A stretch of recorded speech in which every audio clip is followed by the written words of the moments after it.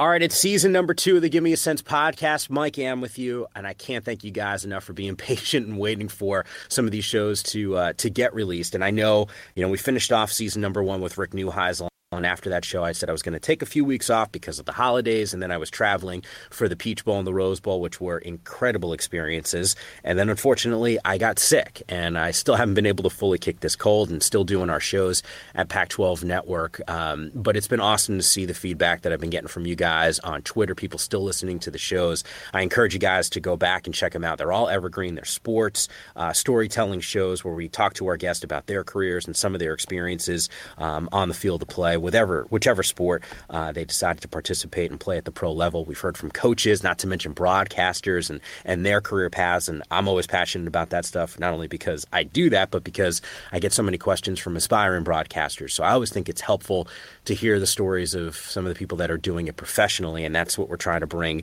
to the table with this show. So thanks again for being patient. Thanks so much for spreading the word on Twitter, at Mike_Yam. It's the same username on Instagram, and then the Facebook page is Mike Yam. And it was really cool that, the people, and I had it looked like a mother-daughter. I was on set at the Rose Bowl down in Pasadena saying that they wanted to hear more podcasts, and I couldn't get down to talk to them. We were just a couple minutes away before we had to go through our show. So I apologize if they're listening to this show. Thank you again for reaching out and coming by our set and at least screaming that you listen to the podcast. Definitely a really cool experience for me to see that. So without further ado, I'll shut up. We'll get to our guest today, who is none other than Chad Brown.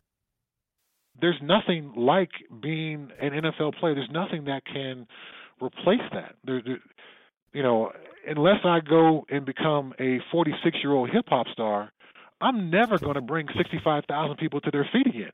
That's never, ever going to happen for me. And let me tell you, man, when it does happen when you're a player, it is awesome. It is so awesome. You make a play and you gesture to the crowd, and the crowd is on their feet. Are you not entertained? It is so awesome. At my shipping company, that never happens. It never, ever happens. To listen to your message, press 1. This is the Give Me a Sense podcast. Here's Mike Yale. End of message. Well, if you're enjoying the show, I can't thank you guys enough for listening. If you're new, welcome aboard. Remember, we've been going at this for a couple months now. I've had a lot of fun hearing a lot of the stories from a lot of our guests. Today, though, we're all about football. If you enjoy the game, I do encourage you to take a listen back to some of the guys that we've already had on. Ronnie Lott, Matt Leinart, Curtis Conway, who actually, by the way, is the son-in-law of Muhammad Ali, who would have recently had a birthday. And Seaway actually told a ton of great stories about Ali. So just kind of cool to hear some of his stories about him. Don't want to forget about Jeremy Bloom, Jake Plummer, Eric Allen, all those guys gracious with their time and all super entertaining. And today's guest is actually as accomplished a player as anyone I've had on. Outstanding college career at Colorado, 4-year starter, national champion, second-round pick by the Steelers, 3-time Pro Bowler, played in a couple Super Bowls, spent some time with the Steelers, the Seahawks, and the Patriots. It's former linebacker Chad Brown, who joins us on the Give Me a Sense podcast. Chad, it is awesome to have you on with us. Well, thank you so much for having me on. And running down the list, as you just did, of guys who have been on, I can see the standard is pretty high to be on this podcast. It's a great group to be a part of. Well, it's funny because you're one of the guys, and there's a common denominator with a lot of those names, all guys that I've spent time with at Pac-12 Network. You've been on set with us, and, it was funny because when I was thinking about getting the show on, I know you have a ton of stories just from spending some time with you. And then actually a couple months ago, God, time is really flying. Actually, yeah, it was Pac-12 championship game. We had our commissioner's dinner, and you and I, we're just kind of sitting there and having a drink and grabbing some dinner, and you were telling me a ton of stories. And in my head, I was like, oh, my God, I'm going to take this break from the podcast for a couple weeks. But I was like, as soon as I get back at it, I got to get Chad on. So I can't thank you enough for spending some time with us. And it's great to have you here. And the one thing I've never asked, and it's a great group of guys that have been on the show, that have played football, but I've never had the opportunity to ask any of them this question. So I'm going to start with this with you. Ballers on HBO. How realistic is that from the NFL perspective? I think there has not been a TV show or movie that really captures the NFL experience. It's just too hyperbolized, whether it's Ballers. Who else? Someone else had one before. Was it HBO? They had a football kind of series that they did. That was a drama. What's the Oliver Stone movie? Any Given Sunday. Any Given Sunday. Yeah. Yes, yeah. So somebody. All the absurdities that you see in those movies. There's a guy who's sawing apart a Jeep in the middle of a party. Was that LT? Like that. Yes, I think that was LT. Yeah. So bits and pieces, sure. Those are certainly bits and pieces have happened, and maybe even continue to happen. But just the constant, overwhelming excess of it all, not really real. My daily routine as a NFL football player was really pretty simple. I got up, I went to work, I was there till almost 7 o'clock. After that, I went home to my family. So I'm sure there were some other guys who did it a little differently, but nothing like those shows portrayed it. Jed, I'm glad you bring up going to work and you're spending all that time there. Take me through a typical week, because I've heard it, and Eric Allen sort of chronicled his path and what it was like for him when he was playing. And he had said, he's like, hey, things have vastly changed with conditioning programs and how guys analyze film and what those meetings are like. But for you as a player, what was sort of the standard week for you? Okay, let's start on Monday.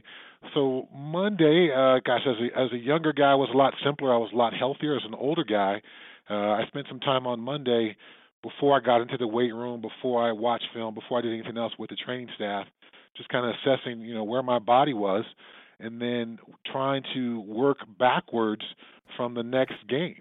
So instead of thinking Monday is the most important day of the week, actually the upcoming game, Sunday, Monday, whatever, Thursday night, whenever that game is, that's the most important day of the week. So I need to structure my week built around giving me the best chance for success on that day. So that would kind of set the tone for my conditioning during the week, what kind of weights I was going to do, what kind of therapies I was going to do, whether they needed to discuss with coaches about my availability for practice. As an older guy, sometimes guys have a set day off a week that they get off, just kind of let their bodies recoup and recover. So once that was done and that plan was set, then I, got into the weight room. Really, Monday's workout was a tougher workout, but certainly not, too crazy because you just played the day before. Then you watch film. And depending on the coaching staff I was with, some coaches gave you a very detailed grade sheet. Other coaches, it was very minimal. I've always, recorded each play that I did every game. I've got records of all 15 years of me going down every play, watching tape. I always thought it was important just to kind of compare and be able to look back and reference in the future years, or maybe if you're playing a divisional team, how you played, what they did, what mistakes you made, help you anticipate how they're probably going to attack you the next time you play them. So that was film study. Monday was typically a shorter day. After film study, definitely get with the trainers, get some kind of therapy going. Tuesday was a day off. As a younger guy, it was literally a day off.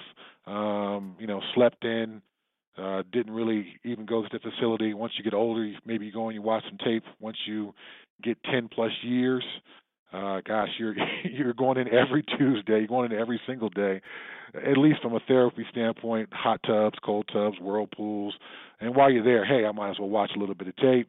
And while I'm there, maybe I'll go in the weight room and get a little bit of work done, just to kind of work on some things. And then, of course, if you got a charity, that's typically what's scheduled for Tuesday, whatever events you had. And then I got married after my rookie year, so there was always a honey-do list on Tuesday, the one day off of the week. How tough was it? Go ahead. I'm just curious with because you just mentioned getting married after your rookie season. Family life as a pro player, is that hard to juggle the demands? I got to think, we've had coaches on, like Rick Neuheisel was just on, who I know fairly well, and we've had Rich Rodriguez and Mike Leach, although I didn't talk to Mike too much about the married life, but those guys have kind of talked about their relationships and how understanding their wives had to be with the sport and the business of it. Was that sort of something that you guys had to talk about before you got married? My wife was always before we were married, just kind of very supportive and always kind of like my biggest cheerleader. And she did everything she could to support me. So, it's hard to get enough rest if you don't have a nice, soft home to come to. If you're going to go home and you got drama to deal with or other things going on outside of what would, constitute a good relationship, then, you're going to spend time out. And if you spend time out, then you're probably going to do some stuff that's not really going to be helpful to you playing your best games. You're not going to be eating the best food. You're certainly going to be hanging out in bars and clubs and doing stuff like that, trying to keep yourself entertained. So a nice off home was great to come home to. She fed me really well, fed me great foods. I think that was also one of the things that allowed me to play as long as I did, was just having that home and a supportive nature around me. So it's definitely, difficult when you're gone every single weekend, even when you play at home. At least when I played, guys had to stay at the team hotel. Now some teams do it differently. So every weekend you were gone, whether we travel or home game. Obviously Sunday's kind of eaten up because you're just so focused on the game. So yeah, Jed, there's a certain sacrifice on their part. Yeah, no, you were talking about too the film study thing, and you said you essentially were charting all those plays that you were involved with. And did you actually chart them, or did someone else do that for you? No, I did it myself. I did it myself. Early on, things were kind of rudimentary. A coach would hand you the play sheet during the game, and it was written by some assistant coach in pencil, and that was kind of the details of it all. Towards the end of my career, I played 15 years, so I definitely got much of the digital age towards the end of my career. You would get handed a play call sheet that not only had just what we called defensively, but the offensive play, the offensive formation, how many yards they gain, how many yards they lose, what was the personnel on the field. So by the end of my career, you got this incredible snapshot of information with the play call sheet. So it's very easy to fill in your remarks about your play, successful tackle, assisted tackle, sack, whatever the case may be, and also any notes you took. Wrong step, my eyes were in the wrong place, I misread my key on this play, that kind of stuff. How did you know to do that? How did I did know everyone to do that? Not everyone did it. I got lucky enough to break into the NFL with a great team, the Pittsburgh Steelers. So in that defensive, meeting room, it was Rod Woodson and Hall of Famer Carnell Lake, Joel Steed, my buddy from Colorado, playing nose guard, who I played nose guard behind for 4 years at Colorado. So very seamless transition to playing behind a guy. So Bill Cowher, Dick LeBeau, so great coaches, great players. But then I'm in this linebacker room, and I am with what's a group of guys that ended up being voted from the NFL Films the 7th best linebacker group ever. So I was pretty lucky to join that group. So I'm in there. We're being coached by Marvin Lewis, who goes on to having a very long coaching career now with the Cincinnati Bengals. I'm with Kevin Green, Hall of Famer, the sack master, the sack mercenary for hire. I'm in the room with Greg Lloyd. Greg Lloyd, for 5 years, was literally the baddest man in football. Just an amazing guy to be around from an attitude, demeanor, personality. This is how we approach this whole thing. This is how we play this game perspective. And then I'm next to LaVon Kirkland, who, probably at some point was the biggest, most athletic linebacker perhaps in NFL history. We played together in Seattle, I think in year 12 for him, maybe it was year 11 for me. He was over 300 pounds playing linebacker, but could still run around and make plays. So great group of guys. So just trying to keep up with those guys, I was not nearly as big as LaVon. I wasn't as mean and powerful as Greg, and I certainly wasn't as skilled as Kevin was.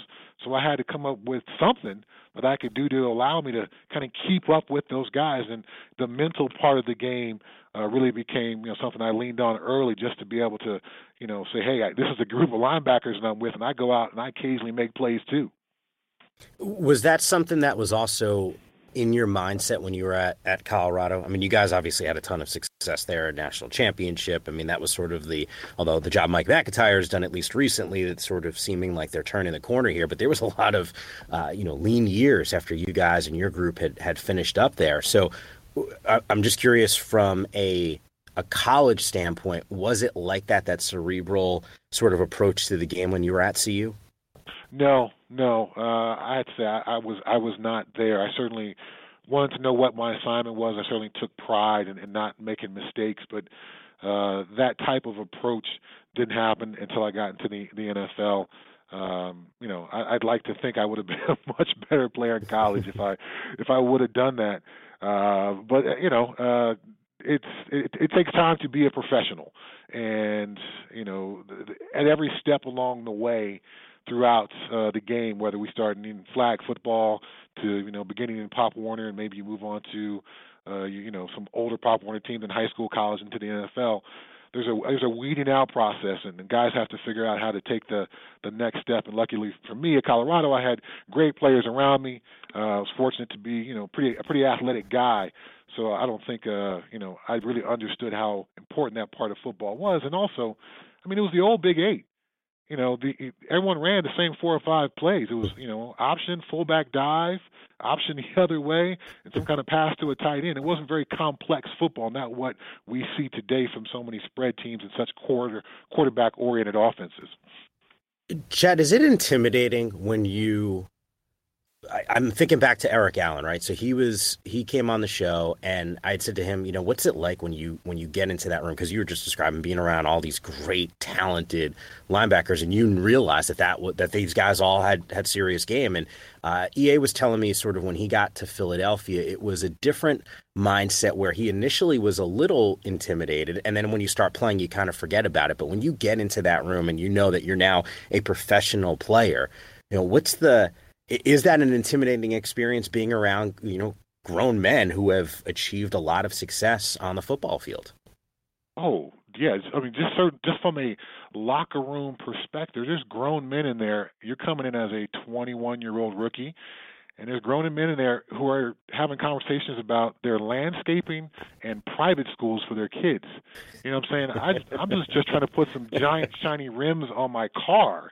We're just at very different places in life. Our focuses, our perspective, everything is different. And these guys, are professionals. My locker was just a couple lockers down from Dermontti Dawson, another Hall of Fame guy who was, by the time I got to the Steelers, was married, had a family, very successful, very grown-up guy. So just trying to fit with those guys. Plus the playing perspective. The Pittsburgh Steelers were a very good team. The defensive standard in that room was very high. So for me to fit into that room just as a rookie and then end up starting as a rookie, I remember that first start and just being, just trying to somehow calm my nerves and steady my mind, because it wasn't like, hey, man, you're going to be all right. Rookie, don't you mess this up. Rookie, don't screw up out there. And so I'm going on the field thinking, I have not earned these guys' trust. I have not earned these guys' respect. I've got to find a way to play good enough to do that. That first game, I ended up getting, I think, a sack and a half, caused a fumble, made a couple of splash plays. They certainly made a lot of mistakes, but I didn't let them down from a playmaking and from an energy perspective. My knowledge of the playbook was not where it needed to be, but the Steelers' defense is really not a playbook thing. Even now, it's really based on how hard you go out and play, and do you make plays. And luckily for me, in my first start, I did. Chad, when I introduced you, I had said some of the things that you have done before, yeah, right? 4-year starter at Colorado. Obviously started, when you as a rookie in the NFL, played in a couple of Super Bowls, won a national championship when you were at CU. Is there a memory that stands out of maybe just an emotion when you get out into the field for your first game at Colorado, your first NFL game, your first Super Bowl, that national championship? Is there a common denominator in terms of that emotion when you step out onto the football field? Yeah, those big moments, those special games. Yes, there's a common denominator, there's a common emotion to it. There's a common, at least for me, a feeling of amazement, of luckiness, but at the same time a sense of I'm ready to do this. So going back to my high school, John Muir High School in Pasadena, California, plays Pasadena High School in a game called the Turkey Tussle, and it's played in the Rose Bowl. And wow. growing up in Pasadena, you hear about this game your entire life. Who's going to win the tussle? You go to the barbershop as a kid, that time of year, and it's around Thanksgiving. So in November, people are talking about who's going to win the tussle in each school. So growing up, I always wanted to play in that game. I never really thought I could be in the NFL. I never really thought I could get a college scholarship. I wanted to play in the turkey tussle. So to go into play in this game that really is a part of Pasadena history, as a 15-year-old, playing in the Rose Bowl. Are you kidding me?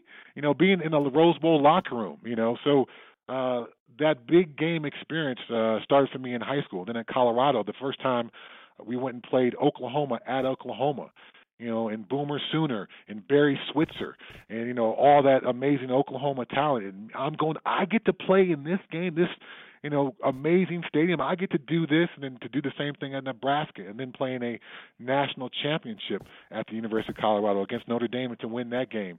And then as a Pittsburgh Steelers to play in the Super Bowl. So all those amazing game moments, they stick with you forever. It's amazing that the emotion you feel as a 15-year-old, you can still feel that same buzz of energy and excitement as a 37-year-old. My last year playing in New England, and feeling that same type of emotion. Are there chills when you step out into the field? Jake had told me, because you said Rose Bowl, and Plummer had said when he was at ASU, just going through the tunnel, and he said it was unlike anything. He said it was almost like he was walking on clouds. Like it was just this surreal moment, and the chills and the nerves and the excitement all kind of bottled into one. He said it's so hard to explain just sort of what it's like to hear all those fans at the Rose Bowl. I got to imagine that's the same thing every single week in the NFL, certainly at a Super Bowl, definitely at a national championship game. Is that a good comparison? It is, and I think if I'm going to, every single big game experience, can't be the same. So if I were to put one on top of the others, as a Colorado Buffalo, when we were on top of things and the stadium was packed, with your brothers who you go to school with, who you live with, who you spend all your time with, and we're all waiting behind Ralphie to go out and take the field as Colorado Buffaloes. Yeah, that Jake Plummer, that feeling of my feet aren't even touching the ground. My emotions are so high right now, I can barely feel myself. Yeah, that is a very surreal experience. The others, come very close, but I think if I had to put one on top, that would be it. And I can certainly echo Jake's experience. It is amazing out of body experience. Those very special moments right before you take the field. Chad, a couple stints with the Steelers too, which I think covered 5 seasons, 8 with Seattle, 2 with New England. There are unreal coaches this is sort of, in a lot of ways, the coaching trees of these guys is pretty impressive. The Cowers, the Holmgrens, the Belichicks, the LeBeaus of the world.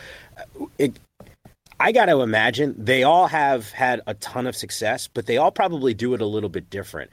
What made each one of those guys different and at the same time successful? Wow, they're all such great coaches, and at some point, they're good coaches because they know the X's and O's. But really, their teams, play with a certain personality that they get from the head coach. And for Bill Cowher, I'll start with him first. It was really about understanding the emotion and the physical part of football, and he wanted us to go out and play harder than the other team. We're going to overwhelm this other team with how hard we play. Of course, we want to execute and we want to do things at a high skill level, but we want to overwhelm them with that. So, if you've watched NFL films, so often Bill Cowher would get into that first kickoff return huddle. He was a former special teams coordinator with the Kansas City Chiefs, and say, we're going to go down, we're going to punch him in the mouth first. And for, I'm sure our lady listeners, that just sounds crude and absurd, maybe even for some guys too. But really, that's the mindset and mentality you have to have. And so that's how we played. And that was really what I would take away from Bill Cowher when I've coached, Pop Warner teams, in which, I'll brag about myself. We were very successful here in the state of Colorado, back-to-back state championships. I tried to make sure my team was always the harder playing team based on that Bill Cowher mindset. To move on to Mike Holmgren, Mike Holmgren's very much a systems-oriented guy coming off the Bill Walsh tree, so it's very West Coast offense. It's very precise. It's very professorial. So if you see Mike Holmgren on the sideline calling plays, he's got his play sheet and he's got his glasses on, looking like a giant football professor out there. And it was always very precise. Things were always very detailed and playbook-oriented. So it wasn't about an emotion for him. It wasn't about the raw physicality. It was about the execution of it all. If we go out and we execute these plays from this playbook at a high level, whether it's Jerry Rice or Darrell Jackson, a receiver we had with the Seahawks when I was there, this play is going to be successful. And I certainly took some of that as well, understanding that we have to understand the playbook and the scheme of things to be successful, and I implemented some of that into my coaching as well. Moving on to Bill Belichick, if I were to sum his thing up, obviously we all are familiar with do your job, but a more descriptive way of describing his philosophy and system is we're going to make the right play. And I think I'd actually said this on air with you on the Pac-12 network, is so often in meeting rooms, players will say, well, coach, when we're watching tape, I was just trying to make a play. And Bill's answer was always, why don't you make the right play? So no matter what player you are, no matter what the situation is on the field, there is a right play for everybody to make. It's not necessarily the spectacular play or the athletic play, but it is the right play. So if I'm the right guard and it's 3rd and 1, there is a correct play for me to make in that situation. And one of the reasons why they've been so successful with all the turnover that they've had, all the different guys, they're going into the Super Bowl. And I think from the Super Bowl team that won 2 years ago, they've replaced 30 guys. So with all that turnover, they teach everybody, regardless of ability, how to make the right play in each situation. And that's a huge reason why they're successful. It's really about teaching players how to understand football. There's only a certain number of situations, and with your position, there's only a certain number of things that are going to happen over the course of this game. If I can teach you those, you'll make the right play, and we'll win ball games, which they do at an incredible rate. And then moving on to Dick LeBeau. I had the privilege of doing an internship this last summer with the Tennessee Titans, and I had a number of teams who had offered me internships. And, it was as difficult as it was to turn those teams down. I thought the experience of shadowing Dick LeBeau for 5 weeks was going to be amazing, and it really, really was. His ability as a guy who's been in the NFL, I think next year will be his 59th year in the NFL as a player or coach, to relate to players and get the best out of them through his personality, through his ability to relate to people is really amazing. He certainly has an amazing system, that zone blitz system that he and Dom Capers came up with, and it certainly has proven to be extremely effective. I played on those defenses. We were the number one either yardage defense or scoring defense a number of times. But really it's about his ability to relate to players and that through that relationship get the best out of them. So all 4 guys, amazing guys, all 4, I think have Hall of Fame credentials behind them. Obviously, Coach LeBeau is already in. I'm sure the other 3 may make it in at some point. So very lucky to play for those guys and learn those lessons from those guys. I'm going to ask you about that internship because I'm fascinated by the prospect of a guy that's done what you've done to then going back to the game. So I'll get to that in a second here. But Belichick, you used the word teaching. And, at Pac-12 Network, we do our training camp tour where every August we go to every single campus and we watch practice. We watch what their coaching staff does with their players, and then we do a show from every campus. And it's fascinating to me to see what coaches are actually teaching, in the thick of things, on the field, literally telling guys foot placement, positioning their body, what they want to see them do on the football field. And it doesn't happen at every stop. And yet you just said teaching and Belichick. Can you explain what at the pro level, what's being taught at the professional level? Oh my goodness. I've been around some coaches who really just keep it simple, and they want you just to go out and play hard and fast and not think too much. So their system is really a player based system. I don't want to overwhelm you with all these thoughts. I don't want to overwhelm you with all this information. And then there's the more teaching type of coaches, particularly Belichick and the Patriots, where they want to give you all the information, every single bit of information that you could possibly use so you could diagnose things. Teddy Bruschi, one of the greatest Patriots ever, but only made one Pro Bowl. So he was not a truly great linebacker, but if you think of Teddy Bruschi, he made plays in these amazingly critical moments. And those plays weren't based on his off-the-charts athleticism. They were based on the things that he was taught in those meeting rooms for those specific situations. So it's more than just, I'm going to teach you the game of football. Well, the game of football changes every single week. What works against Peyton Manning is not going to work against Michael Vick. So the teaching aspect comes into play. First, those coaches have to learn that team or that players. And then they have to come up with a scheme that they're going to teach us. So first, they've got to teach themselves, and it's amazing what they're able to pick up players' strengths, player weaknesses. The Patriots' motto has always been, let's take away what people do well, force them to do things they don't do well. So first they come up with that. Then they teach us those things. These are the things these guys do well. This is what he wants to do.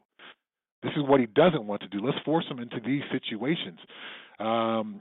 So it's an amazing environment to be around because you do learn so much about football, but you also learn so much about people and how to teach people and how to lead people. And I've taken so many of the lessons that I've learned from those guys about teaching people and brought them into either my coaching or into my companies, my businesses, and trying to, I don't think I'll ever get to the level of what the Patriots have accomplished, but taking a little bit of that Patriots knowledge and injecting that into my business life and my coaching life, and hopefully it gives me some success. Belichick, I think for a lot of our listeners, is a guy that everyone's very, very familiar with because of the success that he's had, getting the Super Bowls, winning Super Bowls, Tom Brady, the Patriots. I think everyone relates those things. You were in that environment. You were around those two guys. What's a team meeting like when Belichick is in the room and maybe Tom Brady's presence on the practice field? Like what separates them from some of the other really well-established guys that you've been around? I'll take it back to the teaching and treating everybody with the same level of accountability and the same level of expectations. Tom Brady sits in the front row of the Patriots meeting room. In the front row, not in the back with all the cool kids, in the front row. Bill Belichick yells at Tom Brady, whether they go after the meeting into Bill's office and Bill says, hey, I'm sorry. I don't know if that happens, but I know he yells at Tom Brady in the meeting. That sets a tone for everybody.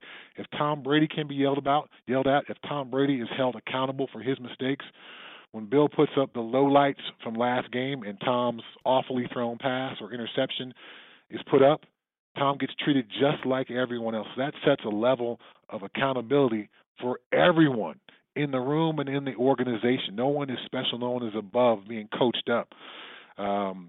But the amount of information that you are asked to digest, understand, and regurgitate in a Bill Belichick-led meeting is the highest level I've ever been around. So I'm there year 13, and I'm playing linebacker, but I'm also playing some special teams. And he would do a call-out session. All right, Chad, stand up. All right, kickoff return. We're going kickoff return right. Who are you going to be blocking? I got the L4 on the kickoff coverage team, Coach. What number is that? 58, Coach. What's his name? That's Matt Chatham. It's New York Jets. You can be here with the New England Patriots. Special teams guy, career special teams performer. His favorite move, he's going to try to set me up leaning one way and do that Reggie White thing and club me by with his left hand. That type of information that I was taught, then expected to regurgitate out, at a moment's notice. That happened all the time in New England. And that didn't happen at other places? Definitely not to that extent, not to that level. You would maybe given a test the night before the game, and as a linebacker group or as a special teams group, you may have to write out some written answers on the test or maybe answer some questions in a meeting, but not in a team meeting would people be just called up and, essentially asked to be accountable for their information, for their study, for their playbook information that week, for their opponent information that week. You will be asked to talk about it in front of the entire team. And that's at random. It's essentially a pop quiz for a player. It is essentially a pop quiz for a player, and it was at random, but you certainly walked into each team meeting expecting it to happen because you didn't want to be the one guy who didn't know, because that never ended well. Which leads me to that next question. What happens if you get it wrong? You could be deactivated.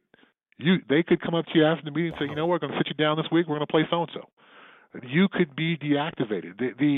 And if you were to look over the Patriots, activation list from, week 1 all the way through week 16 and into the playoffs, there's always going to be, 5 or 10 guys that are going to be different every single week, sometimes due to players' issues like, not being able to understand what your assignments are that week. Could be being late. We've seen him deactivate guys for being late. Or this could be a matchup issue. Hey, Chad, we would normally have you up, but this guy, this is a really young special teams group we're playing this week, and as an older guy, we don't think you can run with him, so we're going to sit you down this week. We're going to play so-and-so in your spot because he's younger and faster. And so, there could be many different reasons why. Chad, was the mental part of the game in New England, was it more demanding and maybe more of an emphasis on what you knew between the ears versus your physical talent? Yes, but maybe not even your true mental talent, because you didn't have to be a 10 out of 10 mentally to be a New England Patriot. You didn't have to be an incredibly sharp guy. It certainly was helpful. But really, what they wanted more than anything else was the ability for you to be the same all the time. So if you were a 7 athletically, they could work with that because they could put you in a position where you could make plays with your 7 athletic ability. But what they couldn't have were guys who sometimes played well, sometimes didn't play well, guys who sometimes knew their assignment and sometimes didn't know their assignment. You had to kind of be a constant level of a player in order to be incorporated into the game plans because you had to be accountable. And Bill Belichick explained to me, he said, Chad, if it's 3rd and 8 and I want to throw the ball to a receiver, I'll take the guy who's a 7 every time on the athletic charts because I know what he's going to do. I know a route where he can get open. But if I've got a guy who's sometimes a 9, but also is sometimes a 2, then I don't know what to expect. And I don't know what kind of chance for success we're going to have because are you going to be a 9 or are you going to be a 2? Then the quarterback doesn't know either whether you're going to be a 9 or a 2. But if you're a 7, I'll figure out a way to make you successful. You just be a 7 every single time. You do your job every single time. I'll come up with something that will allow you to get open. So essentially he's eliminating or drastically reducing unknown variables. Absolutely. Is sort of what you're describing to me, which is kind of cool, and you can see why it's played out the way that it has. And you guys actually went to a Super Bowl. You were on that team. You've played in 2 Super Bowls. Glenn Parker, who I know you know fairly well, one of our colleagues at Pac-12 Network, played in 4 Super Bowls and was winless in all of them. And he actually was a guest on the podcast as well and took me through sort of the ups and downs. And you can even still hear the pain in his voice on not all of them, but at least a couple of them where he says, I think he's still – resentful is not the right word. It is there's a pain of being so close, feeling like you were the better team and not winning. But taking some of the things that you just told me about Belichick, when you're in New England, how does preparation for a Super Bowl change for a Patriots team that's got Tom Brady on it compared to a playoff game or a regular season game? Or is there just no difference? They just continue to dial in and focus in as the week progresses. But at the same time, you can only pull the string so tight. And a coach who's been around as long as Belichick has a really good reading of his team. And there were times when the Saturday night meeting before the game was a comedian. He sensed the team was tight, so he brought in a comedian, and we laughed for 30 minutes. And that was more useful for that week than, forcing us to, watch 2 hours of tape before the game. We also watched, very historic, iconic prize fights. Hagler Hearns, and he would kind of stand off to the side and kind of, announce it and then point out these critical moments and then each guy's reaction to these critical moments during the fight. So just like a football play, he'd have the clicker and he would pause it and talk for a couple of seconds and set up what's about to just happen or recap what just happened. And then so the theme that week was, how do you battle back? How resilient are you? What do you do when you literally get punched in the face? So it wasn't just, hey, we're going to, suddenly cramp down on you guys and force you into film rooms and force you to watch all this tape. Again, it was each day, how do I get the best out of my team? And that's going to vary from game to game and time to time.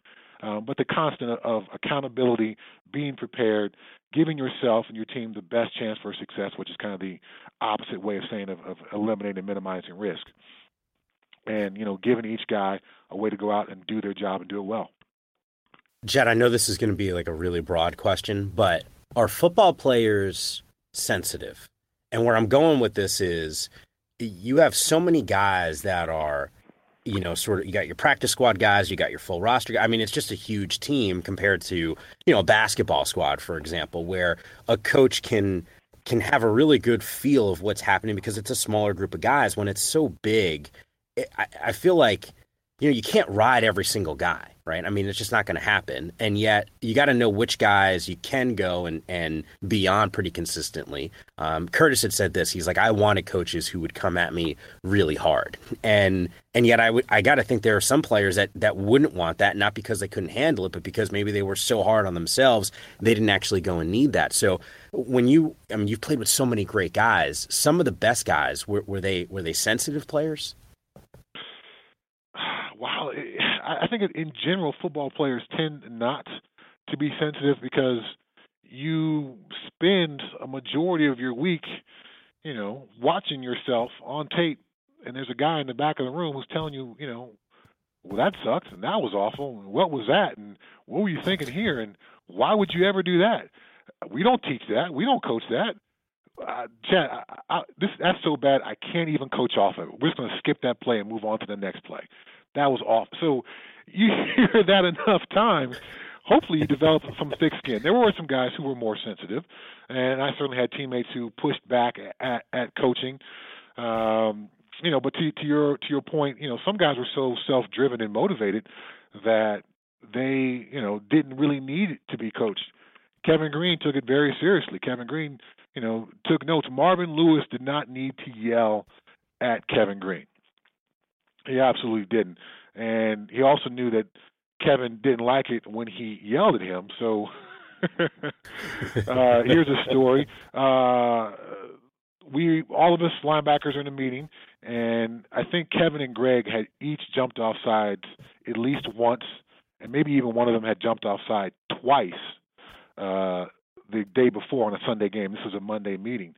So Marvin Lewis gets up in front of the linebacker room, and he says, we got to stop jumping off sides. And he's looking at LaVon Kirkland and myself. And, both LaVon and I are thinking this. We can't say it, but we're thinking, wait, I'm an inside linebacker. I'm 5 yards off the ball. Why are you yelling at me and looking at me? Greg and Kevin are right there. You can tell them. You can talk to them. But, that was Marv's way of sending the message without coaching some guys who, I guess when we think of sensitive people, we think of them as being so soft. These were guys who were sensitive because they took such amazing pride in themselves and in the game and the way they played that, it was difficult to hear that they made a mistake because they really didn't want to. You know what I mean? It wasn't a sensitivity like, I don't care what you're saying, why are you talking to me, but much more like, I already know I made a mistake. You telling me doesn't make it any better. I'm going to try to find a way to fix it, kind of thing. But it also was, some of the guys who, I know this is a little bit of a controversial topic after George Carl's book and some of those quotes in his book, who grew up without a male figure in their life, and they had difficulty hearing harsh or what could be construed as insensitive words from a man.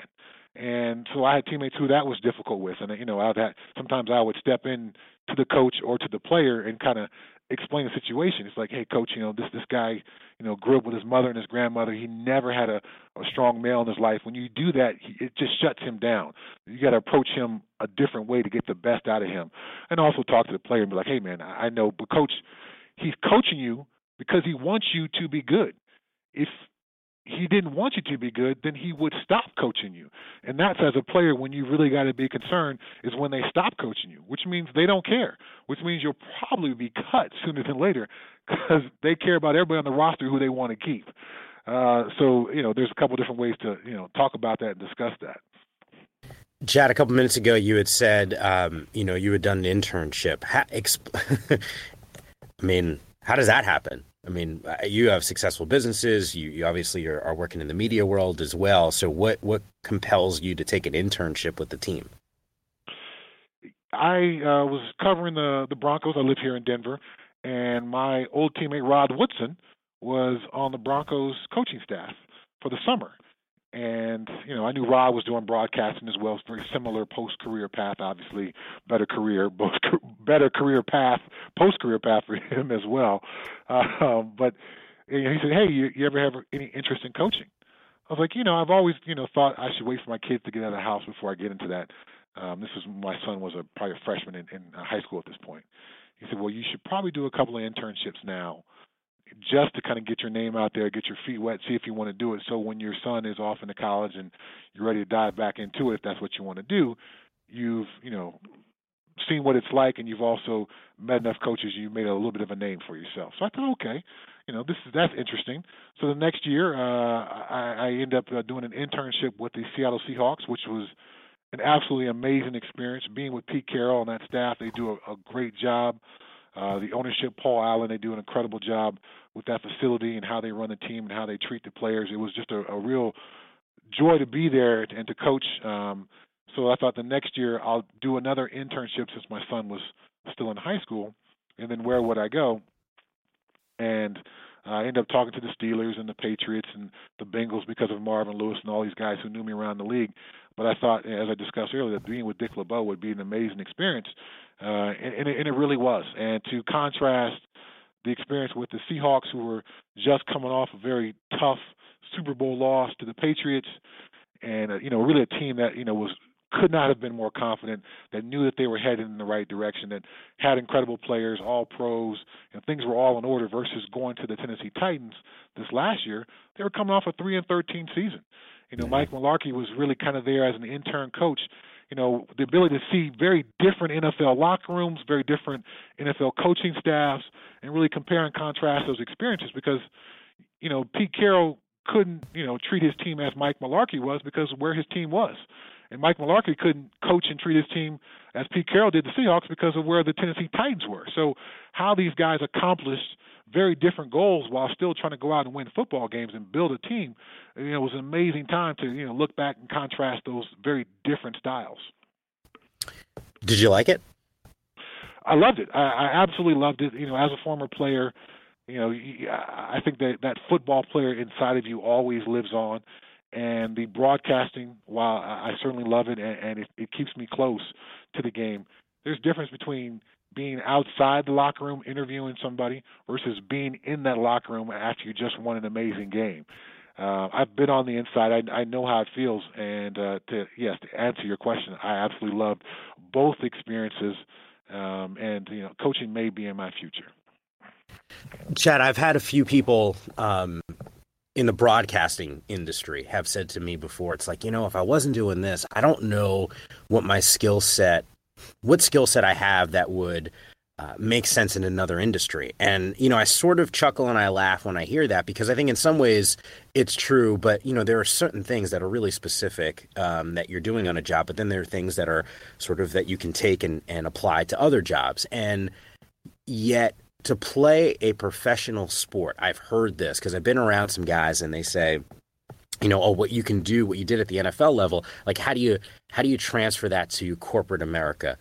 You have businesses, you've gone on the media route. There's so many players in so many sports. There's only so many on-air jobs, right? Not everyone can be on air, for example. Why is the transition from being a player to transitioning to that next career as difficult as it is for a lot of pro athletes? Well, your first point about skill transfer, that is certainly real, and it certainly does apply. But I think, part of the difficulty in the transition for players is there's nothing like being an NFL player. There's nothing that can replace that. Unless I go and become a 46-year-old hip-hop star, I'm never going to bring 65,000 people to their feet again. That's never, ever going to happen for me. And let me tell you, man, when it does happen when you're a player, it is awesome. It is so awesome. You make a play, and you gesture to the crowd, and the crowd is on their feet. I mean, are you not entertained? I mean, it is so awesome. At my shipping company, that never happens. It never, ever happens. And so, whether we close a big deal or, we finished this quarter, 25% over last quarter, it's awesome. It's very cool. Yes, great. I'm so happy about it. But 65,000 people didn't jump to their feet and scream my name. So trying to replace that is really futile. But I think it takes guys a while to recognize that chapter is over. It is really done. And I've got to find a way to do other things. And my goal when I retired was to somehow be more successful. And I chose a very open-ended word like successful with my post-playing career than I had when I was playing. More success post than I had when I was playing. And I certainly had a career that I'm very proud of. Yeah. So, I'm looking to somehow top that. And, success can be measured different ways. Do I become some awesome broadcaster with it? Hey, that'd be cool too. Do I go on and become a coach and influence lots of young players' lives and allow them to be more successful and all that stuff? Well, that'd be cool too. Do I do some amazing business things? Or do I just give back? It's through philanthropy, and that's how I meet a greater level of success. So you have to kind of put things in a proper perspective. And I think first is recognizing that NFL thing, that ain't ever going to happen again. So let's find something else, and let's find different ways of defining success. I'm never going to be, well, I can't say never. I would certainly like to, but the chances of me, getting $5 million a year to go out and do something, it's pretty remote. I'm going to keep working that way, and that's still going to be my goal and direction, but I also have to make peace with, those NFL paychecks. They're not going to be around for me, really. Jab, before I let you get going, I can't thank you enough for spending the time that you have here, but you're describing this, and I know you're successful, the businesses that you have, and obviously working with you on air, what you bring to the table there. So you're right. You're not getting, 50, 60, 70,000 people aren't going to jump off your feet if you finish off a good show or the business is thriving. So what is the drive now for you? Like what is, you've experienced that, you've had success, you've played in the biggest games in sport. I mean, the Super Bowl doesn't get bigger than that. You played in 2 of them. So at this point of your career, like what's the thing that pushes you the most? Just trying to get better. The lessons of the game, that's what I use. Instead of trying to rely on the outside stuff of the game, the fame, the money, the notoriety, that part of it, because that chapter is done. But the lessons you take with you forever. So, when I hear people talk about football and concussions and the future of football and talk about football in a negative way, I certainly do want to recognize the health risks, and we certainly need to do better as a football community dealing with brain injuries and continue the research. So I'm not discounting all of that, but when I have a chance to talk to a mom who's concerned about her son playing the game, or even bigger than that, folks who have an opportunity to influence more people than just one single mom, I tell them the lessons of the game, they last you forever. And football is unique because it's a team sport, but then it requires so much of you. You can't be successful at this unless you pour yourself into it. You are going to get knocked down, but you have to find a way to get back up. So when I had my reptile business and we had a fire that destroyed the business, well, that knocked me down. But I got to get up. There's another play coming. I've got to find a way to get up because they're going to snap the ball again. The lessons of discipline, the lessons of sacrificing yourself for the team, lessons of me. Now I'm a boss. I have to sacrifice certain parts of my life for the betterment of my company. You know, in football, you're going to be uncomfortable. You're going to be hot in the summer during training camp. If you play into the playoffs or, you go deep into November, you're going to be cold at some point. How do you deal with that? How do you get comfortable being uncomfortable? That's a part of being an adult. So these lessons that the game teaches, they'll last you forever. The money probably won't, the fame won't, the notoriety won't, but the lessons of this game, they really are what informs the rest of my life. And, so you say, well, how do you keep, striving for it? Well, I do that because I learned these lessons of football that somehow I gotta work today. There's work to be done. I gotta give myself best chance for success tomorrow. Jed, did you just say reptile business? I did say reptile business. I owned and as in like crocodiles and snakes? Crocodiles I didn't do crocodiles. I owned Pro Exotics Reptiles, and we were a commercial reptile breeder, and we produced thousands of baby reptiles and sold them all across the world for the pet trade. I specialize in a couple of really, colorful, easier to keep species. And I sold them to zoos and institutions. Some of my animals were at Mandalay Bay at a exhibit they had. I've sold to doctors and bikers and moms and teenage boys. Really had a lot of fun producing those reptiles. It was a very obviously unique business, but it was actually one of my first businesses that I started. And because of the different, you have to produce the reptiles, you have to manage the staff, you have to manage the business, you have to market your animals. Because of all those different tentacles into the business world, it was a really great starter business for me to allow me to do the things that I do now in business. Okay, all right. I know I said I'd let you get going, but I am fascinated by this. How does an NFL guy who decides he wants to get into the business world pick reptiles as the? Cause you must. I'm assuming you didn't know anything about reptiles, correct? No, I did. I've always been an animal lover. My entire life. I've always enjoyed animals. Yes, and I grew up in Southern California, and there was some canyons and hillsides behind me, so I was catching frogs and snakes and lizards when I was a kid. Always watched Marlon Perkins and Mutual of Omaha's Wild Kingdom as a kid, kind of the precursor to Steve Irwin, rest in peace. So there was always this animal part of me.